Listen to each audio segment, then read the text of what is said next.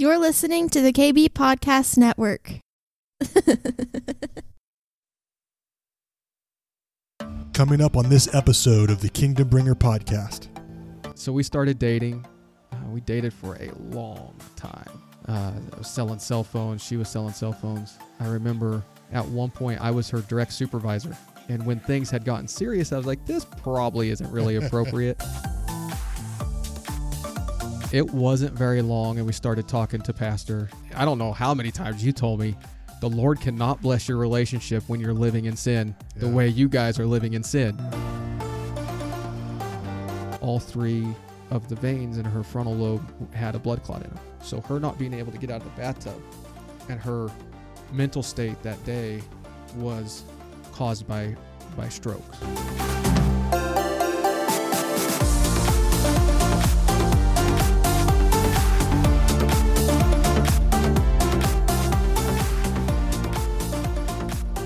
Okay, man. We are on. We are recording. Okay. How's it feel to be in KB Studios? My son has wanted to be on your podcast, and I'm disappointed that he didn't come with me. Yeah, man. I told you to bring him. He'd have to be quiet. Yeah, he wasn't too thrilled about the quiet part. I'll bet he wanted the third mic. I'm sure he was interested in. He would have been very interested. That's funny. So how you been doing, man? It's been a interesting couple weeks, but I think for the most part, I've been doing good, leaning into the Lord, growing. It's good. We're starting spring break, so. Yeah, man. You're a teacher. Where do you teach at again? Dodge City Middle School. Dodge City Middle School. So you got what I would call not so fun age. I disagree. You disagree. Okay. What do you like about it? Oh, man. The kids, it's really easy to know where you stand with this age group. Because they'll tell you? Because they'll tell you. Okay. There are some, situations where there's a respect issue, but for the most part, the kids are friendly, and my group of kids, right? I see a very small group of kids. Yeah. Teaching special education. Yeah. And those kids, they're happy to come in every day. For the most part, they work hard. We laugh a lot because there's usually something funny that's being said. So, what's your favorite part about teaching? What's your favorite part about that? Man, I started to get into teaching because I wanted to impact kids. You and I worked together at Youthville years ago. Yeah. And that was the joy of working there, was impacting those kids. It wasn't because the stress level was so fun. Yeah. But when I first started my teaching career, I was at the college, right at the junior college, and I taught a remedial reading class. And to have grown adults, right, because they're 18 to 22 generally, and then you'd also have some adults that were coming back to school that struggled with reading, and to be able to help them, knowing the impact that can make on their life, that really sparked something with that reading aspect. Yeah. And then by chance, I got to teach ELA at the middle school, that's English, with special education students that are very low academically. And I tell you what, being able to work with those kids and seeing the growth that they make year after year in the reading, I love it. And fortunately, I'm changing jobs next year, and that's all I get to do. That's what I'm going to do all day. Every class is, help improve young people's ability to read. Wow. And that's, I got held back in first grade for my reading. So it's one of those things that I'm passionate about, and those kids get to see me every day, and we build those relationships. And when they're having a hard day, you can impact them with a smile. Yeah. And they know they're going to get to see Mr. Davis every day. They're usually pretty joyful when they come in. Yeah. Well, it's kind of cool because you've seen kind of both sides of the spectrum. You've seen the struggles that these college kids have had. And if you trace it back, it's probably from the age that you get to deal with them right now. So That's kind of cool that you're preparing them so that they don't end up what you used to teach, kind of thing. I don't know. Yeah, I actually just spoke that into one of the students just the other day, Thursday. I was sharing a story about one of my college kids that I still have contact with. He was from the inner city, Chicago, and he struggled with reading, and he was an excellent football player, and he needed to get all of his credits taken care of so that he could go D1. He ended up missing D1 eligibility by like a half a GPA, and he was pretty disappointed, but he persevered and became all conference in the the smaller school that he went to. But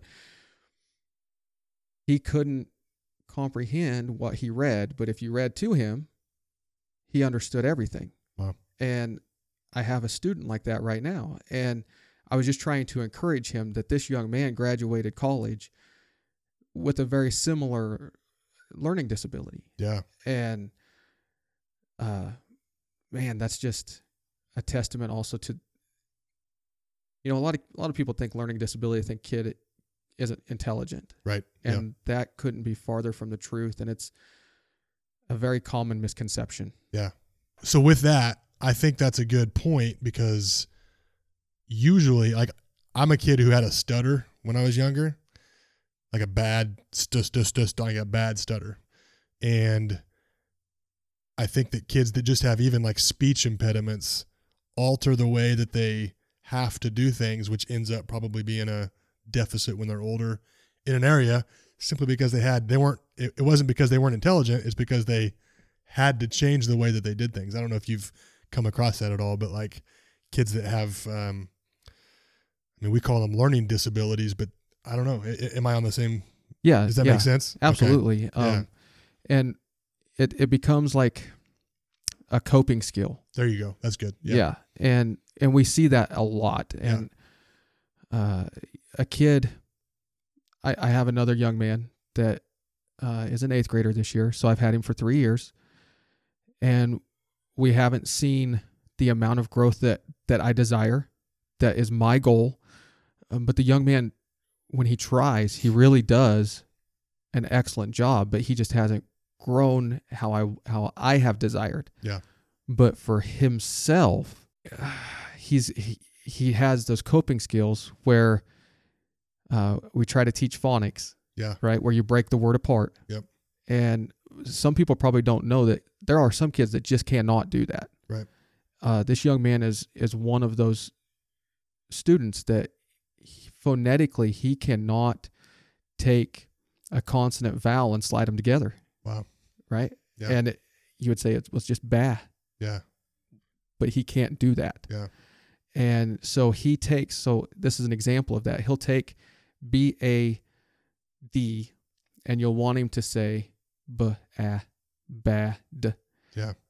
And he will, let's say he would know that word, but let's say he doesn't. Yeah. He would just put a word that he knows into it. Okay. Even though he could say the individual sounds of each letter. Yeah. Putting them together, he can't do it. Interesting. Yeah. Yeah. So that would be a whole word learner. Yeah. But I mean, that's crazy. Yeah. And those are the kids that you're getting, right? Absolutely. You get those kind of deficits or those kind of situations. Yes. Wow. Okay. Well, I guess we could do a Kingdom in the Classroom. But the reason I invited you on, bro, is because I wanted to do Kingdom in Tragedy. So the idea of releasing the kingdom amidst tragedy. And unfortunately, we all kind of have multiple friends that have experienced tragedy, or you've walked through tragedy with them, and you were the first person that kind of came to my heart on that. And so I wanted to ask you on to talk about that, if that's still okay. It is. Okay. Tell us a little bit about the tragedy that you've gone through in your life, bro. You've got some fruit from that tragedy with your son, Carson. But I kind of want you to just open it up. Tell us the story, bro, about why you're here. You believe why you're here. Anyway. Well, it goes back to before I was a teacher. Yeah. I sold cell phones. way back in the day when they had bag phones. You young people may need to Google that. That's hilarious. Was it that long ago? Yeah, man. I didn't know that. Yeah, I was the master bag phone guy. Good Lord. Yeah, there towards the end. I was the only one that had experience with bag phones. That was a short-lived fad, thank God. It just took some technology. That's so funny. Man, that was before iPhones. It was before texting.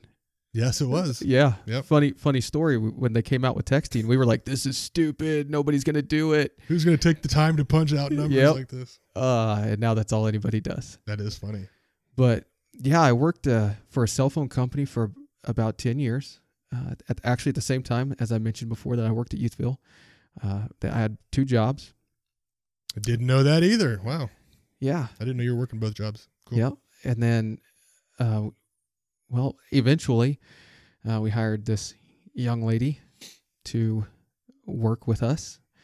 And, we would flirt back and forth. And one day I gave in and I was like, all right, we'll go hang out after work. And we had our first date.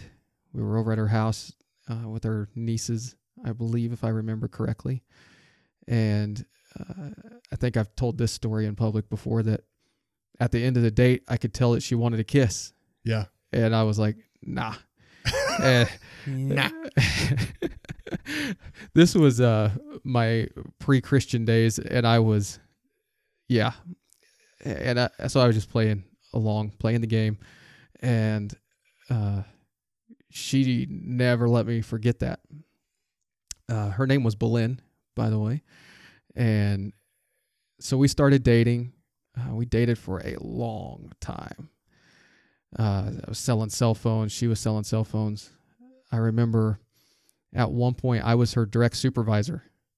And when things had gotten serious, I was like, this probably isn't really appropriate. So I took a different position in the company. That was a poor decision. But I took a different position so that I wasn't her direct supervisor. We sat down with my bosses and told them, hey, we are having a relationship. We're not asking permission. We're telling you that we are in a relationship. Yeah. That's good. And yeah, that was a funny story too. But I don't know that it's appropriate for this podcast. Thank you for that discernment. That's good. And so I did that job for a while. And our small cell phone company went up for sale. And they got rid of all of the outside people that were outside of a store, which would be myself and any other outside sales reps. So I got fired. I lost my job. And thankfully, I was still working at Youthville. So I went back to Youthville full time. And I was driving to work one day to Youthville, and I had Sirius in my car because I drove all over the Western Kansas for the cell phone company. And I was listening to the rock station, and you and I, right, we go way back. Yeah. By the way, those of you that don't know, Darren and I have known each other since 8th and 7th grade. He's a year younger than I am. Yep. He loves this one. I'm going to throw this one out here just for him. I call him my moon because he's always reflected the sun. Whoa. The S-O-N. That's good, man. Yeah. He hates that. Dude, I worked on you for a long time. I remember sitting in athletic buses traveling, sharing Jesus with you, and would always get to a point where you were like, yeah, that was all really good, but it's not for me. Yeah, thank you for sharing all of that, but I'm not ready yet. Let's just say you were a player. Let's just say you were a I don't know, what's the word, party guy? I don't know. Yeah. I wasn't a partier or a player. But anyway, yeah, that's a brief rundown of our history. But we were friends after that. We lived together after I graduated. We lived in the same house with a couple other guys. I was definitely attempting to be the light in a dark place at that moment, but it was more of a lock myself in the bedroom moment. But anyway, Carry on, Jeremy. All right. So, like Darren said, he had been working on me for a long time. And I actually, prayed the prayer when I was a senior in high school. Actually remember the day, September 2nd of 98. I do remember that. Wow. Actually, it was 97 because I was a senior. So anyway, but I didn't change anything in my life, right? We always connected over music, really, I think, and our love for the 49ers and the Wildcats. Yes. Right? Yes. So Darren was working on me. He's like, bro, you have got to quit being crazy. Because I had a girlfriend in high school sweethearts, or is that the term? That's the term, right? I think so. And that's what the kiddos say. Yeah. And I actually had a daughter when I was 20. And after that, her mother and I split up, and I went into a depression, and that was fueled by a lot of alcohol and promiscuity. Is that the right word? Yeah, man. And it was a really ugly time that you had a front row seat to. Yeah. Because you were living with us. Yeah. And that was actually at the time that I started to work at the cell phone company, and eventually started this relationship with Belen. And I had gotten fired, driving to work one day, have Sirius on the rock station, and a Christian rock song came on that I was familiar with. Yeah. 1,000-Foot Crutch. It all falls apart when I walk away from you. Wow. Right? And I was like, holy shnikes, this is what's happening right now. Yeah. Right? I lost my job. The relationship that Belen and I were in was ugly. It was fueled with drinking, and, she would go to the bar and get drunk, and I would stay home and be happy that she was gone so that I could look at porn. Yep. Right? If we're just being honest. Yep. And I'd stay at home with the kids. She had a kid. I had a kid. We were not married. We were together for like 6 years, living together outside of marriage. We would fight and argue. And that song came on the radio that day. And I remember I called you. Yeah, I was at Youthville, I believe, working. And I was like, Darren, it's time. That was the sign. Like, it was time. I'll be honest, at this point of my relationship with you, I was kind of fed up. Like, I remember thinking, like, this dude's just never going to get it. He's going to live this lifestyle he wants to live, like, forever. And when you told me that, I if I'm being honest, my first response in my head was, yeah, okay. We've done this before. Yeah. We've had this conversation before. Yeah. Sorry. We had several conversations about how crazy my life was. Yeah. And so you're like, yeah, man. And your wife and my fiance at that time did not see eye to eye. No. And you had invited us to church many occasions. Yeah. Every Sunday for probably like 2 years. Yeah. At least. Yeah. This is funny. We were living in Jetmore at the time, and I remember calling you. I told my wife, because you'd give me that phone call that you were ready, right? Yes. You'd called me at that point that you were ready to turn your life over to Jesus. And so I held you accountable to that. And every single Saturday night, I would call your phone and say, you coming to church on Sunday? And I'd always get the answer of, yeah, we'll see. Every time. And of course, he never showed up. But it was 2 years that I did that. Yeah, man. Every weekend for 2 years. It's true. That's so funny. And so I remember I went home that night after we had that conversation, and I told Belen, I was like, listen, Sunday, I'm going to church. I'm taking the kids. You can come or not. Yeah. But something has to change. And thankfully, she decided to go. And so we started going to church with you guys. We had tried out another church, and that I love that. Tried out another church. Ridiculous. Speaking of that was funny too. the church that you tried was not the church that I went to. No. And I felt like that was definitely Boleyn too, right? Yes, it was. She was basically, you can go to a church, but we're not going to church with that guy. Yes. And more specifically, My wife. your wife. Yeah. Yes. That's Yes. funny. Yes. That's an accurate assessment. Women. I tell you. So, we start going to church. So after we tried out the one church and then they came and visited us at home and talked to us about stuff, I was like, nah, we gotta go where Yeah. Darren's at. Yeah. And reluctantly, she's like, okay. And so we started going to church there, and it wasn't very long. And we started talking to pastor, and we were like, I don't know how many times you told me the Lord cannot bless your relationship when you're living in sin the Yeah. way you guys are living in sin. Yeah. And I was like, and so, man, we'd been together for 6 years. We got married in 6 weeks after we started going to church. Yeah. On a small budget. I mean, threw it together and we got married. I remember I remember this also. You guys would come to church and you would never sit with us. You guys would always sit 3 or 4 rows back, again, because of Boleyn.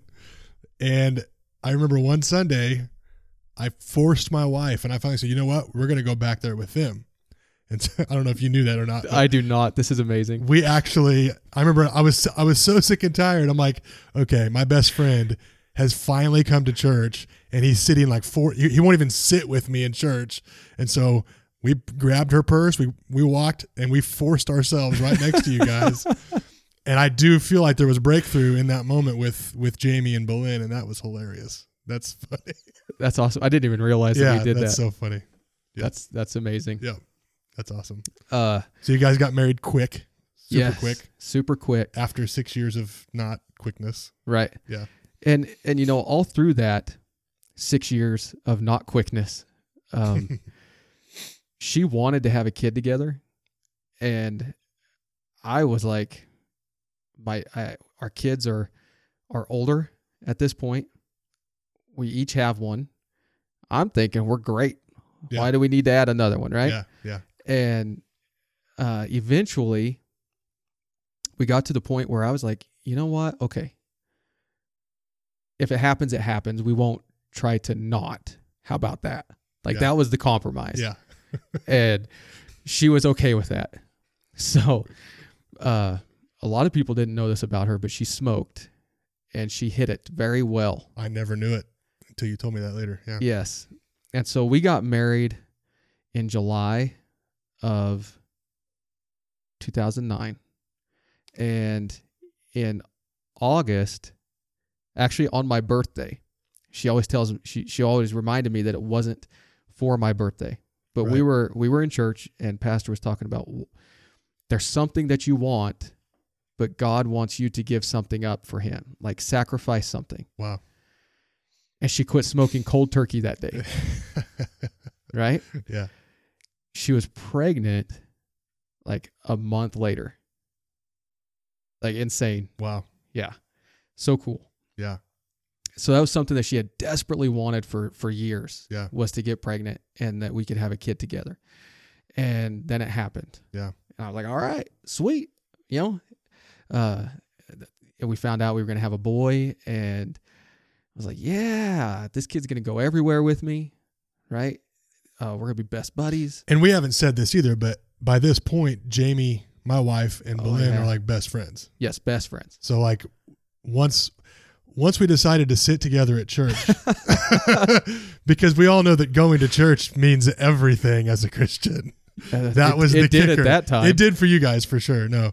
And so that's what, yeah. So we're hanging out, the four of us, and my wife, Jamie, and Boleyn are best friends. And my wife never really had best friends, man. Yeah. Like my wife got saved, met me, and she really she was the life of the party for years and years and years. She had hundreds of friends. And when she got saved, she really felt like she needed to leave all that stuff behind. Yep. And just never really had friends after that. And so, yeah, Boleyn was a special relationship for her for sure. Yeah. Whoa. Pop. Jeremy, quit hitting the table. You can't blame that one on me. Go for it. And so, you know, the thing about that is Belen experienced some of the same thing. Yeah. She after, you know, because we, not only did we just get married, but I began to radically change some things that I was doing in my own life. I quit listening to secular music, which was a big deal for me in that part of my life. Yeah. I quit drinking, and I never projected any of that onto her. And in her own time, she made those same decisions and lost many of her friends too because of that. Yeah. But through that and the friendship that she had with Jamie, those two were inseparable. They were amazing. Yeah. Belen was amazing. She was so outgoing, right? Loud. I think that's the double. Spicy, I think, is the word that I use. Yes. Yeah. Yes. You always tried to speak Spanish to her. Spicy Latina. Which was funny. Yeah. Right? You always attempted to speak Spanish. I didn't attempt. I more mocked her with love. Yes. Yes.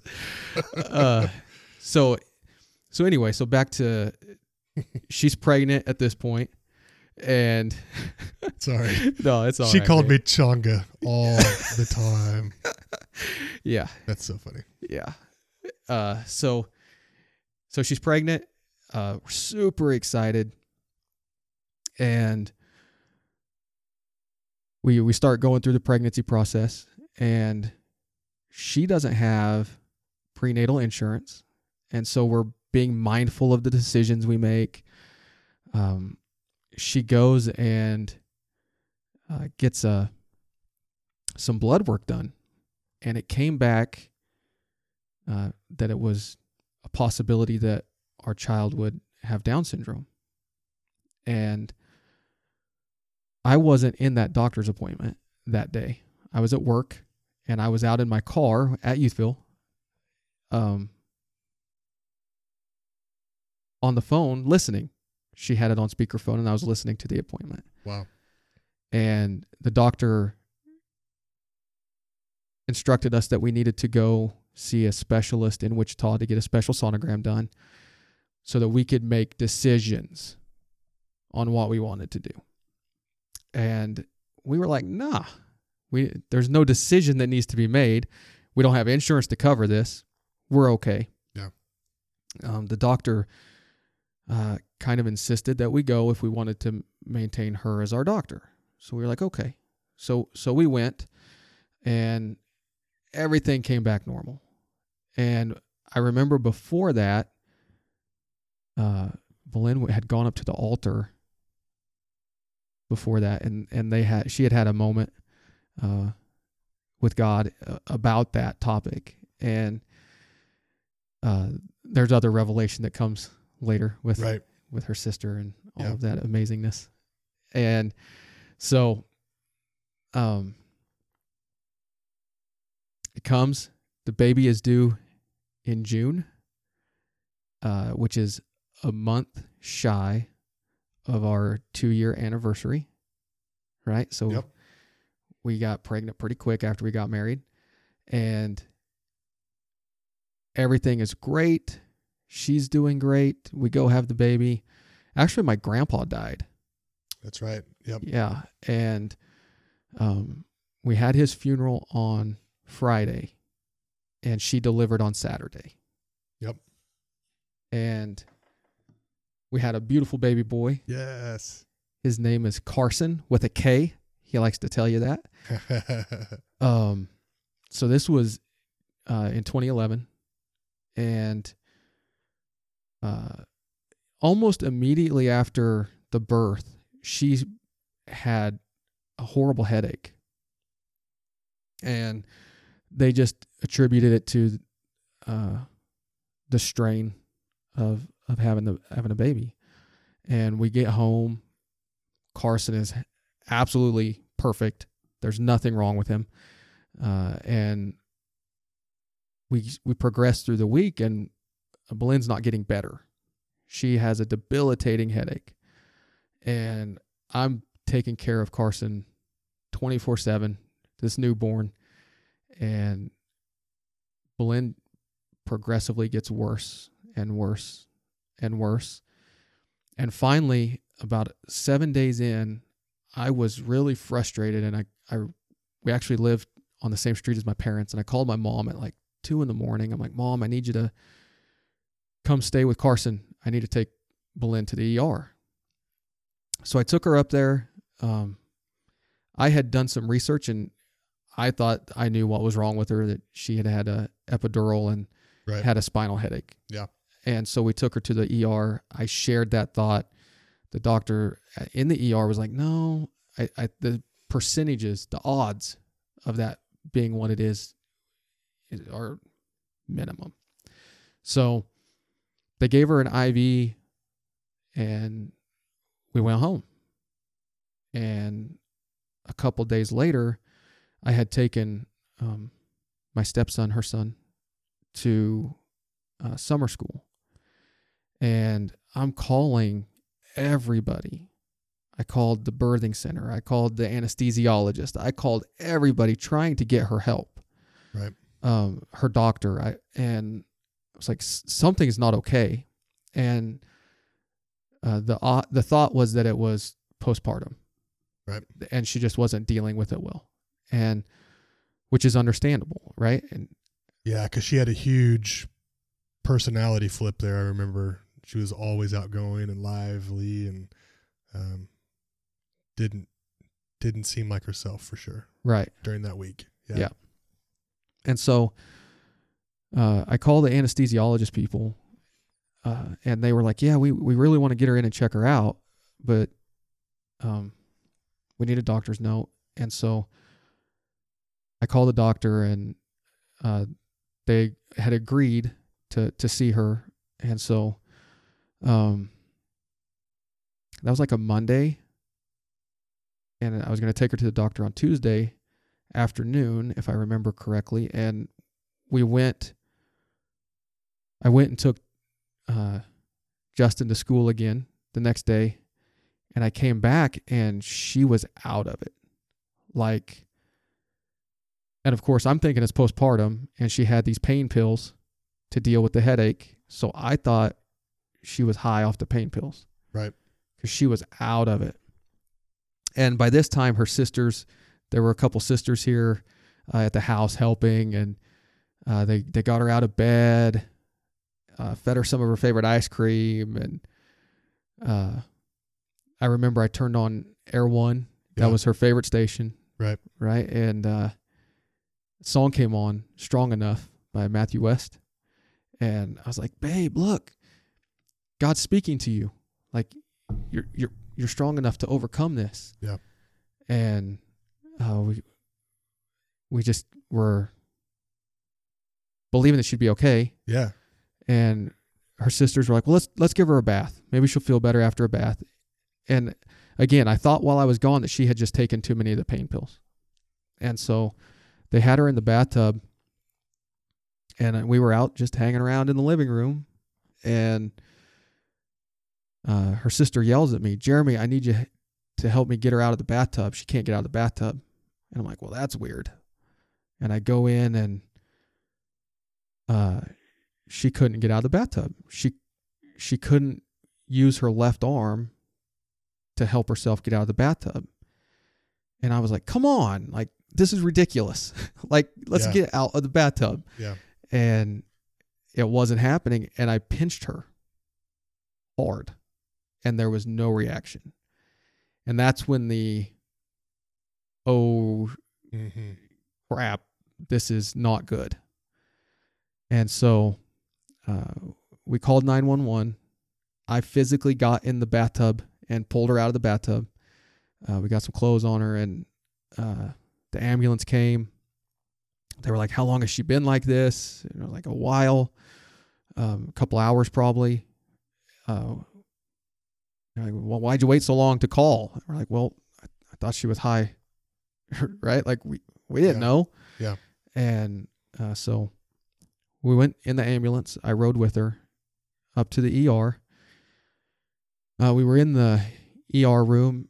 pastor came in, and then current pastor, both of them, they came up there, and they did some tests, and I wasn't in the room, but my understanding is that pastor had a very good moment with her in the ER room, praying together and easing her fears.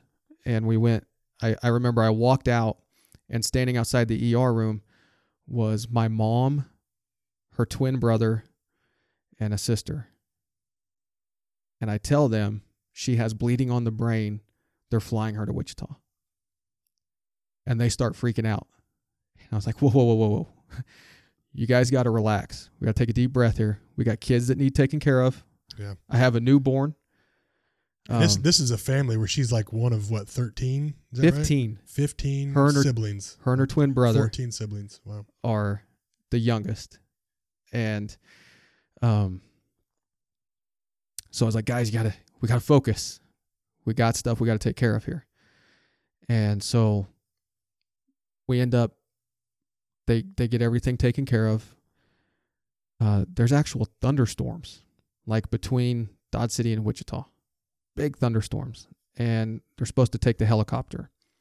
So the helicopter can't fly because of the thunderstorms. So they take us to the airport. And had they taken the helicopter, I wouldn't have been able to go. Right. So step number 1 of God's presence. Yeah. Right? Yep. And so we get to the airport. They have the flight team ready to go. We get on the airplane, and I am not the best flyer. And Belen was horrified of heights. Right. Like, we would go to Colorado, we couldn't go in the mountains. Right. Right. Yeah. Even though we're still on the ground. Which makes sense. That's a fun trip. Right. To Colorado. Yeah. Let's go to Colorado and not go in the mountains. So she was horrified of heights, scared to death to fly. And I am not a good flyer because I get motion sickness. Yeah. And I remember I was explaining to her what was happening, and she started to freak out a little bit because she was going to fly. She didn't want to fly. And they ended up giving her some stuff to calm her down. And we start flying, and they're telling me that we're going to have to fly way south into Oklahoma to go around these thunderstorms. And I'm like, okay, whatever has to happen, let's get to Wichita. And I am sweating profusely, freaking out, like the motion sickness is getting to me. And I asked these nurses on this flight, I'm like, do we have a towel? Like, I need a towel. Oh, we don't have a towel. I'm like, how do we not have a towel on this flight? And for some reason, one had gotten stuck between her gurney and the board she was on and the gurney. Wow. And so it was like she was taking care of me again. Yeah. Right? So she had a towel for me. Wow. And so I had that towel, and I'm telling you, I was sweating. It was bad. And so we land, and I was like, oh, so how far south did we have to go, guys? And they're like, the thunderstorm split. We got to go right through it. Wow. I'm like, well, okay. So yeah, God's there again. Yeah. I'm like, all right, awesome. So we load up in the ambulance, because you land at the airport in Wichita. Yeah. And then you have to drive to the hospital downtown. We went to Wesley.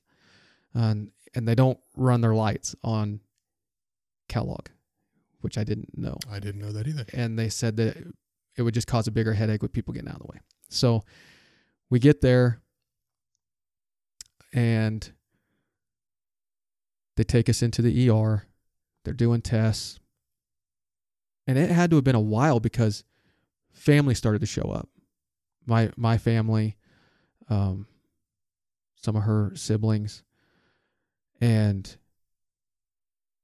they put her in medical ICU because she had bleeding on the brain. Or I get them confused. It was either medical or the operation ICU. And they came back and they told us that it was actually diagnosed incorrectly here, and that she had blood clots in her frontal lobe. And they needed to get those thinned out of the way. So they had been giving her medicine for bleeding on the brain, which is the opposite of what she would need for blood clots. Right. And so we go, and it's pretty late at this point, I remember. And so then we're overnight there at the hospital. And by this time, almost all of the family is around. And people are starting to understand that this is a pretty serious. I'm sure that's probably close to the time that Jamie's heading that way too. I think Jamie and a couple friends had left Dodge at that point, and I stayed back with the kids, and she was probably heading that way, I'm sure, at this point. But yeah, we had a really large group in the waiting room. Yeah. And so the next day, they're talking about the process of what needs to happen, and they're checking her for strokes. And I don't know if you remember the conversation that you and I had on the phone. Yeah. I was in the chapel, and I was like, bro, I am about to lose it, because I had been really strong through all of that part. And do you remember what you told me? Do you? Refresh my memory. So I tell you I'm about to lose it. You say, Jeremy, what was Belin's number one desire for her family? I said that they would know Jesus. And she said, and you were like, exactly. So if you freak out today, you need to show them Jesus today. Wow. And you calmed me. Yeah. Right? Yeah. So we get through that day, and we go into the night. So we spend another night there. And the doctor, I didn't tell anybody this, but the neurologist came in, and he was like, so I'm not an expert in this field, but I've never seen anything like this. This is really bad. She's in really bad shape. And I held that to myself. I didn't share that with anybody. He said that he had never seen all three of the veins in her frontal lobe had a blood clot in them. And it turned out that she had several strokes. So her not being able to get out of the bathtub and her mental state that day was caused by strokes, however many she had. It was more than 3 through that whole time.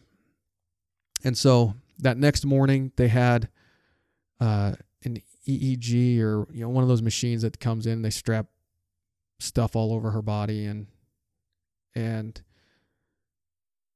something happened in that room. I think I've shared this with you, that I believe that she left in that moment. And we went downstairs. They had to do a CAT scan, and I was sitting down there. It was pretty early in the morning, and I'm texting people like, it's in the basement of a hospital. I'm the only person in this waiting room that fits probably 50 to 100 people. And I'm like, what is going on here? I'm texting people, are you coming down here with me? Are you coming down here with me? And they're like, yeah, we're on our way. And through that setting there, I remember praying. I was like, God, if you're not going to restore her back to how she was, like if she's not going to be normal, if she's not going to be, I don't want her to suffer at all. I remember praying that. And like, I don't want her to be in pain. I don't want her to just lay in a hospital bed for the rest of her life. And shortly after, two of her sisters came down, and we were sitting there, and doctors and nurses they just went streaming through the waiting room. And I suppose I can say Mindy's name. Mindy says, "What's going on?" I said, "Well, I remember this clear as day." I said, "Well, my wife's back there, and I imagine it's not good." And we get up and we go in the hallway, and she had coded. She had flatlined in the hallway. Not even 30 minutes after I don't know. People talk about giving permission or whatever. I don't know what kind of validity that has, but I had that prayer, and so they revived her, and they took us all up to a room and proceeded to tell us that she was brain dead, and that she was gone, that she was alive by machines at this point. So we're 11 days out of my son being born, and my wife has died. And through the process of my grandpa's death, we had discussed organ donation, and Boleyn was able to save and change many people's standard of living, some of which I know Mindy has contact with.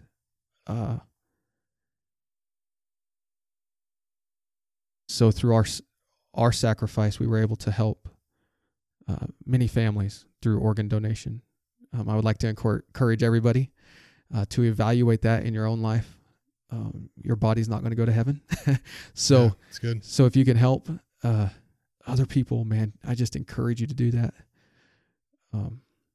Donate Life. It's good. .org. Anyway. It's good. So her dad is in Mexico and has no idea that any of this is going on, other than she's in the hospital. His baby. Yeah, his baby. Her mom had passed several years prior to this, but her dad was in Mexico, and a brother they had brought him up, and they were coming up from South Texas, and there were horrible thunderstorms all through Texas, Oklahoma, Kansas. And so through this day and into the night, they had to prepare the team for the organ donation. Okay. And they had scheduled it at, I think it was like 10 or 11 o'clock at night that they were going to start the process. And Dad hadn't gotten there yet. And he was still a ways out. And that was heavy, right? I mean, a dad wants to, like I couldn't imagine. So the storms delayed the first scheduled appointment. The doctors couldn't land. The patients couldn't come in for the organ donation. So they're going to delay it a couple hours. We get word of the second delay, and they're going to delay it all the way to the next morning. I'm like, what? So first off, that gives time for her dad to arrive. Right. I mean, what a blessing. Yeah. Right? And, some people will say, well, the storms were there. Well, no, that was divine intervention. Yeah. I believe. And they arrived safe because they had to drive through the same storms that the people couldn't fly through. Wow. And I remember walking out of her ICU room after they had told us we're not going to do it right now. And my brother and I had just discussed, could you imagine getting that phone call? Hey, we have organ donor for you. And then getting the call saying, oh, we got to wait. And then getting the call saying, oh, it's getting delayed again. Like the agony. And I just shared that thought with a nurse as I was walking by. And he turned around and ran and stopped me. And he's like, I can't imagine how you can think of somebody else in this moment. And I didn't think it was a big deal. It was just a thought that my brother and I had shared. And he was like, that is amazing. And I was like, well, I don't know. I just couldn't imagine. I couldn't fathom getting that call. And then who knows how long the folks were waiting. Yeah. Anyway, along with the organ donation, my grandma, the wife of the grandpa that had passed just shortly before, that was one of the first questions she asked, was if somebody was able to get eyesight. And I was like, yes, we donated whatever they needed for that, because my grandma had received. Oh, cool. Yeah. So she wanted to know, and yeah. So that was an awesome moment too with my grandma that I got to share. And so they come the next morning. They have a beautiful little ceremony when you do organ donation, and they took her back, and that was the last that we saw. There was a man at the hospital. I want to shout him out. My man, Ben, his job at the hospital is to work with kids that are in tragic situations and help them understand. And he was so amazing with our kids, because Shaylee and Justin at this point were 8 and 9, I believe. And he worked with them and my niece and nephew that were so close to Belen. Yeah. And man, I want to shout out Ben, because that dude was amazing. Awesome guy. I still have contact with him every once in a while. And so, they did the organ donation. We had her funeral. It was an amazing service. Was it, who came and preached at that? Was it a brother or an uncle? Yeah, it was her brother. So her brother came. It was definitely a bilingual service. And he came and just preached the gospel. Yeah. And so going back to the conversation that you and I had about, her family seeing and experiencing Jesus maybe for the first time, a packed house at this church. And it was overflow. The gospel's being preached, man. And, we've already established that I don't speak very good English, very good Spanish at all, but he tore it up. And I remember thinking that was all the music was Belen's favorite worship songs. Yeah. And it was a worship service for the most part, which was pretty awesome. Yeah. I had a aunt and uncle that weren't able to be there. They were in Tennessee, I believe, and they were watching it online because we streamed it, because there were so many people that she impacted in her short life. And this has stuck with me, that they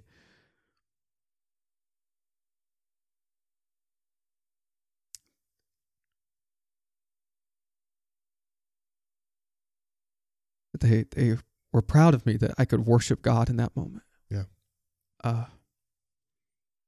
Because we did. We had a worship service, and the gospel was preached in English and Spanish. And Jason brought it. Mm-hmm. That was his first funeral, I believe. Jason Getz. Man, he did a fantastic job. The Love Now movement. Yes. That kind of happened out of that. Yeah. So let's talk about that, man. That was obviously, we've talked for almost 40 minutes about the tragedy itself. Tragic situation for a young husband and father, for the new child that came into the world, and lots of people were affected by this. Yeah. She had lots of sisters that were here locally that did not handle that well. And it was just very tough. A lot of unbelieving, Christian family members, correct? For sure, yeah. That didn't know how to handle this. And I remember thinking the same thing about you. It was difficult for me to watch you in that moment because I think some people may have thought you were emotionless, but it was, I saw the joy in your heart and it didn't make sense. Like even for me, who was trying to encourage you and build you up while this tragedy was taking place, I remember almost being upset with you at the funeral. Like, bro, it's totally okay for you to have a hard time right now. Like, we're all here so that you can, mourn and be sad. And it just didn't come during that time. It wasn't there. But I want to talk about when we were setting up this interview, and talking beforehand, you kind of mentioned you didn't know how much Kingdom was released during that tragedy. But I want to say that, I want to talk about some of the fruit that came out of that. We talked about Jason being kind of he was the associate pastor at the time at the church we were going to. For those of you who don't know, that Jason Getz, one of the two brothers on the Two Brothers podcast and a good friend of ours, he was the associate pastor at the time and was kind of one of Belen's sisters, Myrna, had very recently started to come to church at that time too, I think. I don't know if it was before she passed or if I it don't was remember. During or after, but she was mourning the loss of her sister and started to come to church, and the associate pastor was kind of involved with helping a mourning woman. And Jason was very recently divorced at that time, and a beautiful mourning woman needed some support and love, and he was there during that, and they struck up a pretty quick relationship, and he is married to Myrna, now Myrna Getz at the time, so that's some positive fruit that's come out of that. Oh, Belen wanted that so badly. Yeah, Belen was trying to hook those two up for a long time. I remember. Yes. Yeah, trying to hook up her sister with her pastor. Yes. Yeah, that's awesome. So that's positive fruit that came out of that. And then, as you mentioned, kind of the Love Now movement that happened during that. I still see those shirts around town. Yeah, all the time. The Love Now shirts. I will say that tragedy in my life and my family from that was my wife lost her best friend. Yep. And how long ago was that? Did you say? How many years? It's been almost 8 years. Almost 8 years ago. And my wife has still struggled with that as far as not letting other women in. Sure. She didn't have friends for a while, found a friend, lost her quick, and really took some time to adjust to that for sure. But for you, and I want you to dig down deep, and I want you to just really think about what the Lord has done in your life since then and how you can pinpoint some examples of how the kingdom was released in your life. I know you can do it. For you, what's changed? What's some things that the Lord has done in you and through you from this tragedy that you experienced? Well, it's been a pretty broad journey over the last almost 8 years, from maintaining what I knew at that point in my life to be a relationship with God, to having that fall away, to rekindling that, to today where, man, that's all there is, is that personal relationship. And so,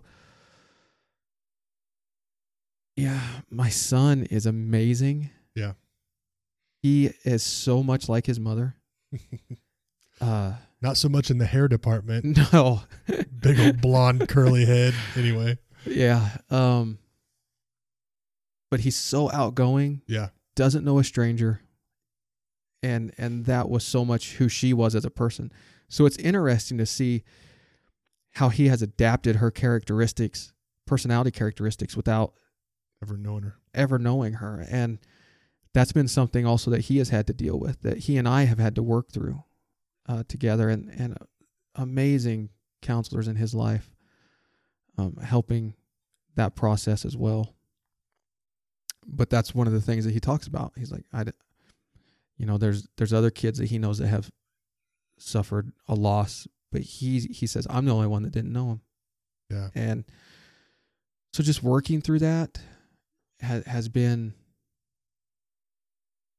it's been a journey over the last almost 8 years. And I know relationships was something that was tough for you too after that. Obviously, as a younger guy, single father, you desired relationship with a woman, right? Yeah. Let's just be real. You had a wife, and then all of a sudden you didn't have a wife. I know that was always a struggle, and I think I'm proud of you. I feel like you had every opportunity and every reason, really, in the natural, to kind of go back to your old ways of being a womanizer and being a player and getting into alcohol, and you never really did that. And that was awesome that you kind of held tight to the new foundation that you had in Christ. But I know it was a struggle for you, like desiring a woman. Yeah. And you went through a couple relationships. Yeah. Probably more surfacey than anything, but just that natural desire. And then you found one. Yes. You found a woman, right? Yes. So I know she's probably going to be listening to this. I think she listens to this pretty consistently. And so shout out to Cassie. Yes. Don't want this to be such a downer episode for her, but I really believe that she got to experience a better version of Jeremy because of that tragedy. Would you agree with that? Yeah. Yeah, I would say that that's probably accurate. That loneliness factor, was real big there early. And you talk about early relationships, and I was probably seeking a relationship out of a loneliness. For sure. Yeah. Rather than a desire to,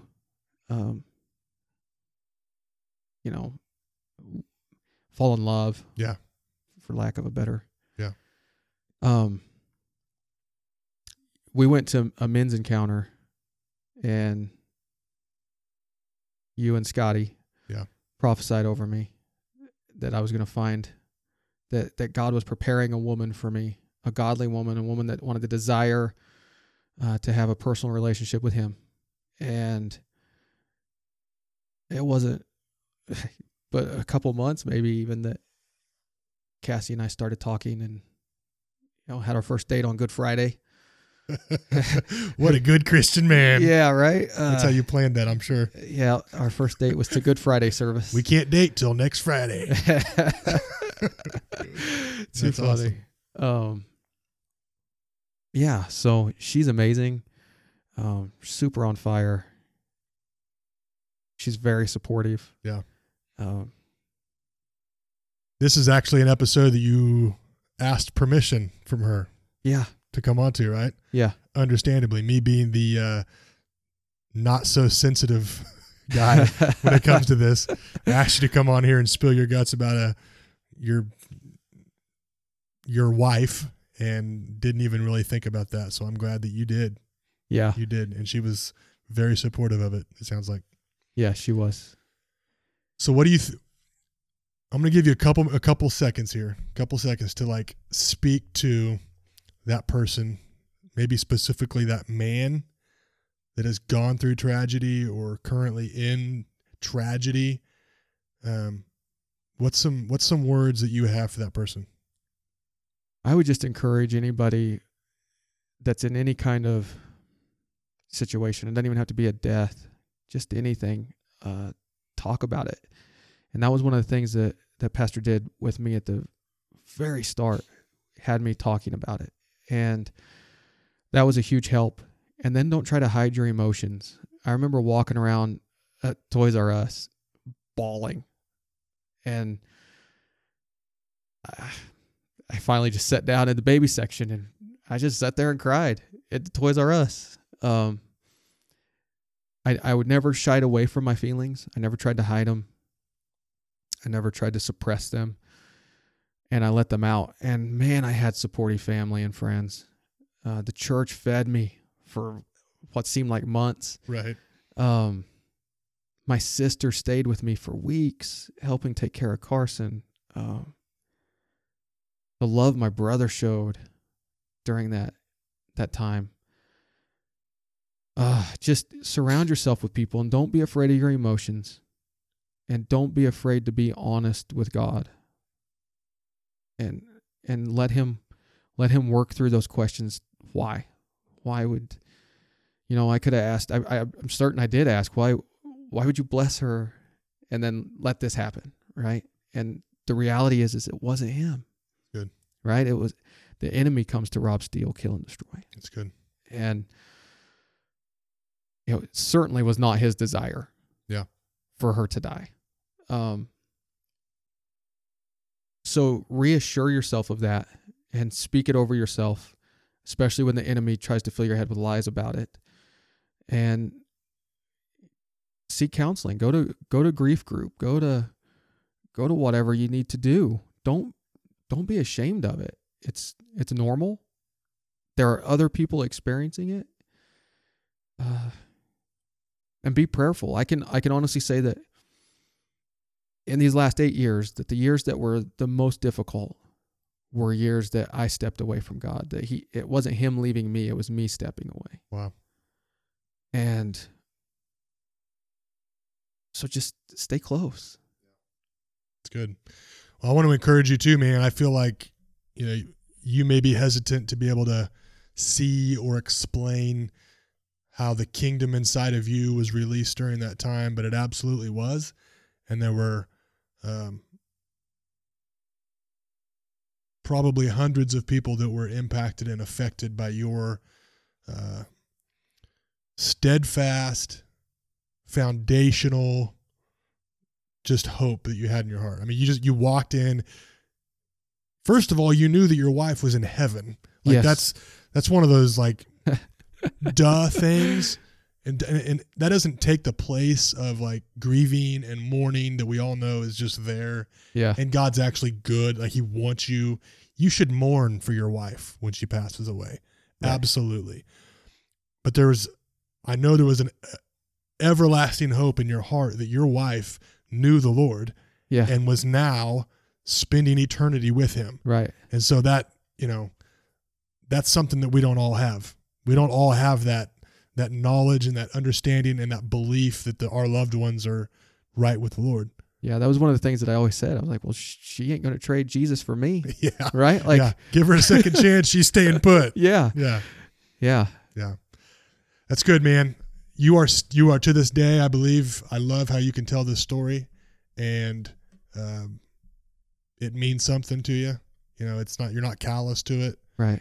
And the fruit of this tragedy is your son. Yes. Right. I mean, you get to look at him every day, and I've actually heard, unfortunately, sometimes people look at their child in those moments and they kind of start having negative thoughts about the kid, like you because of you kind of stuff. And that's awful. That's gross. But you've got an amazing love for your son. And I think, one thing that God was able to do, that was kind of God turning what the enemy meant for harm into your good was here's this son that you're always going to have, and you're always going to have that love in your heart, Yeah. Memories may fade, and that's probably a good thing for you, but the love in your heart's there. Sure. Yeah. For that whole situation.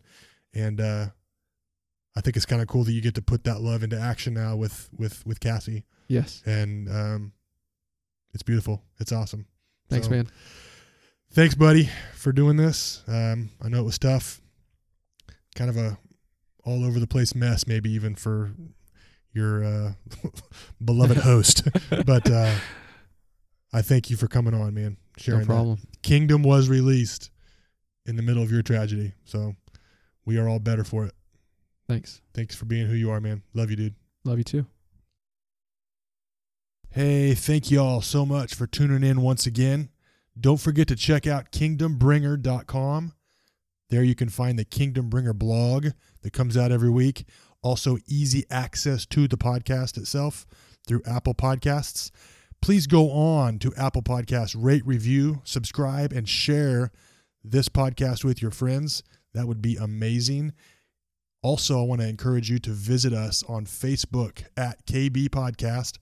There, you can donate. So if you are interested in doing so and helping us keep this thing going, prayerfully consider that. Click that donate button. It'll take you to a push pay link where you can set up a one-time gift or a monthly giving plan. Either one would be a blessing. We would appreciate that very much. Don't forget to check out the Two Brothers podcast and Supernatural Living with Beth Packard. Both, along with the Kingdom Bringer podcast, are a part of the KB Podcast Network. Your guys' support and listenership is important. We value it. We love you guys.